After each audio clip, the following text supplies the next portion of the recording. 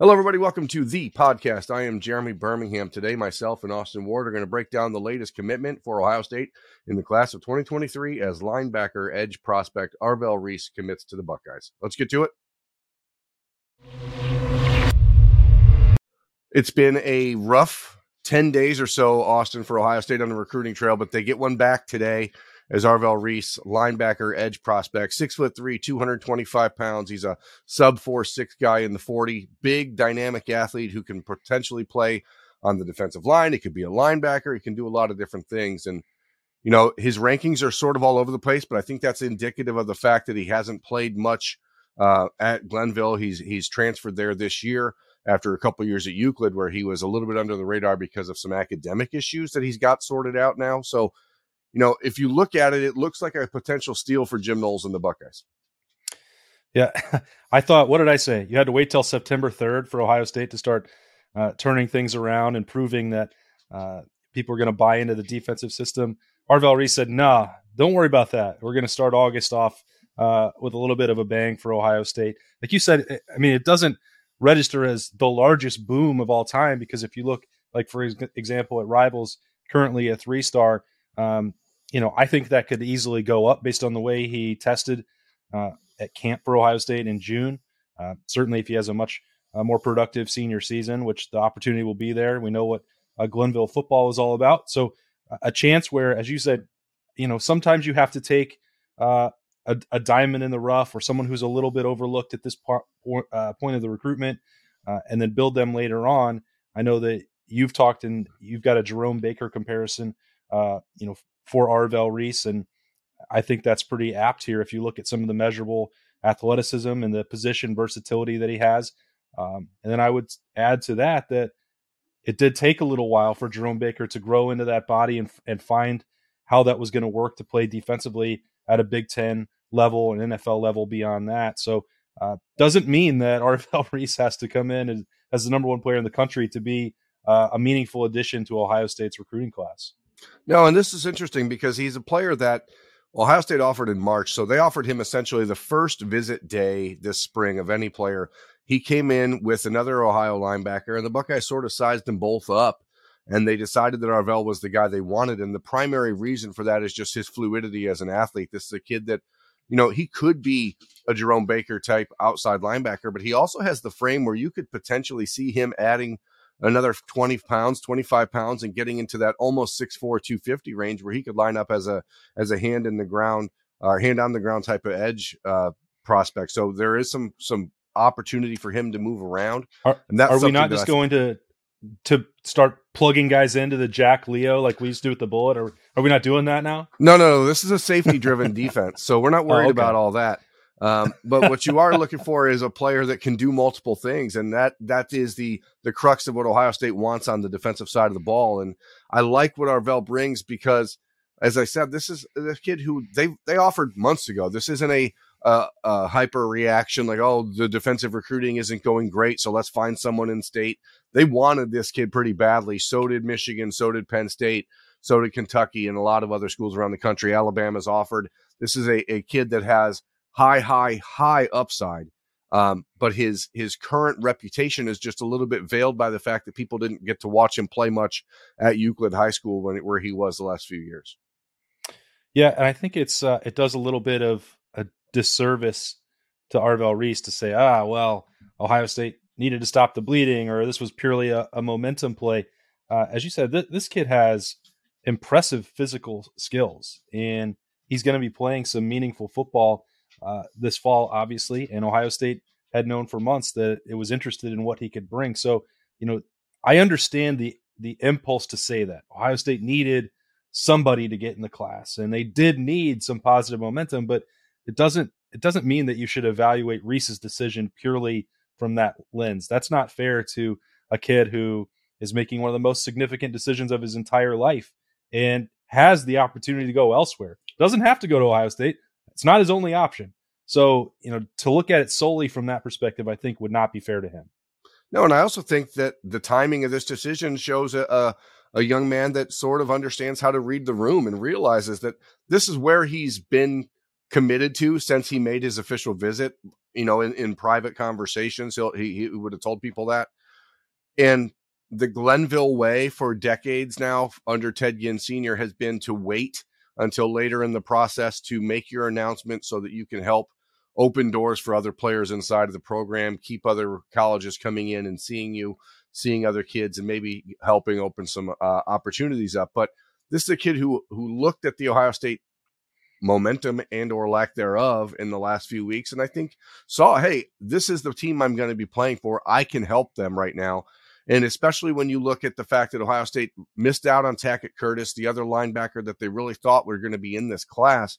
Now you see a kid like Arvell saying, hey, you know what? I don't need to wait. I realize this is where I'm going to be, and now I can help, kind of stem that feeling that things aren't going right. And I think that's a really important observation and understanding of things by Arvell Reese.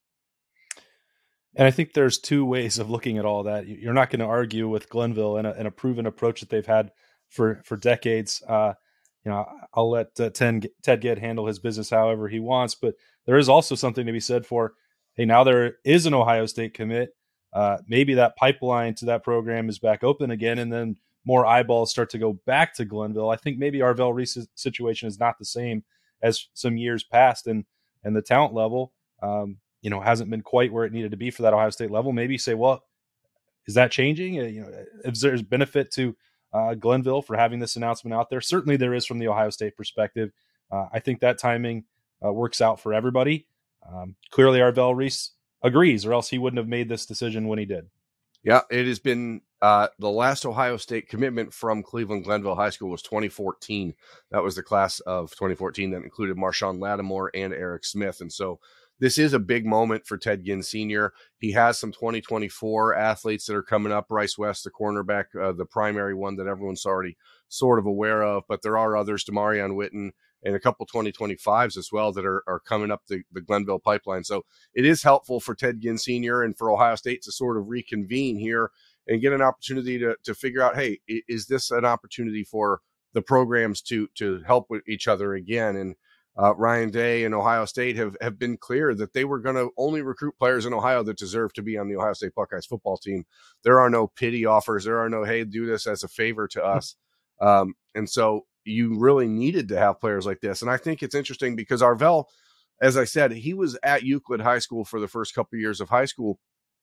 And there was a lot of discussion in high school coaching circles about his talent, but people weren't sure if he could just put it all together. And almost instantaneously from the time he got to the Ginn Academy, working back at Glenville, where he grew up playing in the Glenville feeder system, this is a kid that really dove headfirst into correcting some missteps that he made along the way to make sure that he wasn't going to let this opportunity pass him by. And I think, and Arvell will tell you that, he's told me that previously, that he owes Ted Ginn Sr. a lot for this. And so I think there is this desire to respect the Ted Ginn Sr. way of saying, hey, let's wait, but also understanding that the future program he's going to be a part of really is benefited by him making this announcement today.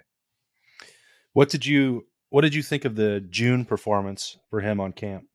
Well, I mean, you're immediately impressed just by his physical stature. It's almost 6'4", 225 pounds.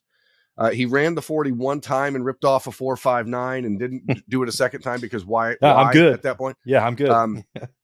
He's learning to play linebacker, so he was doing some work with Jim Knowles, and you could see that he was trying to feel himself out a little bit, but he has the athleticism to play in space. He has the athleticism to play on the edge. I watched him at a 7-on-7 tournament in Mansfield, Ohio, about 3 weeks ago, and he was put at the middle linebacker position for Glenville, playing the mic, and very good read and react skills, a kid that accelerates to the ball quickly.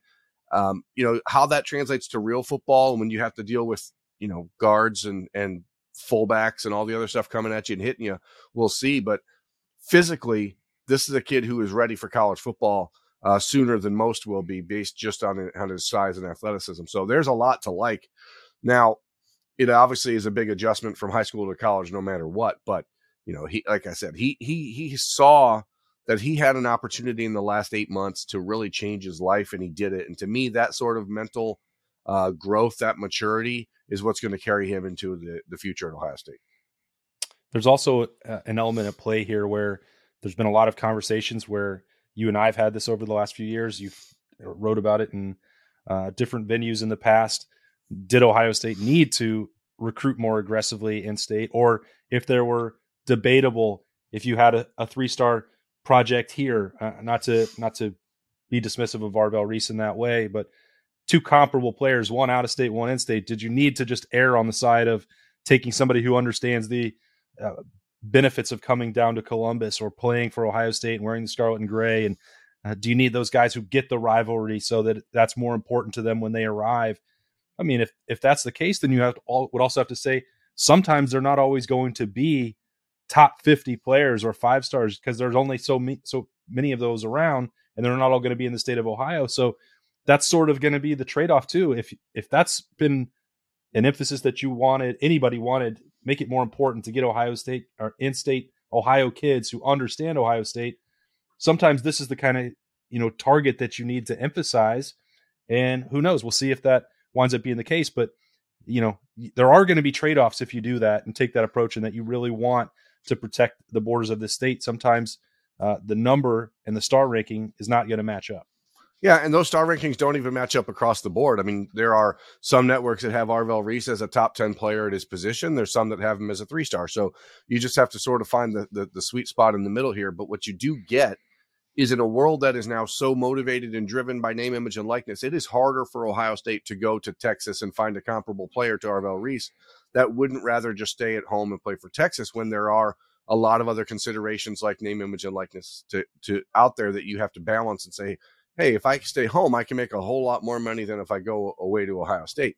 So when you have a player like Arvell, who, again, has that super high upside, maybe there are questions about his ranking based on the way that it sort of fluctuates across the networks. But Right. that is just because people haven't seen him play. And so once you get people who get a chance to really put eyeballs on him, and then you look at the measurables, you get some verified numbers from his camp performances, and all of a sudden you're going to see him creep up that list, because the physical numbers, the size, the speed are indisputable at this point. And so now that you see the off the field stuff, the academic stuff in line, he becomes a much more complete prospect. And that's why it was so exciting for Ohio State to get a foothold in with his recruitment early.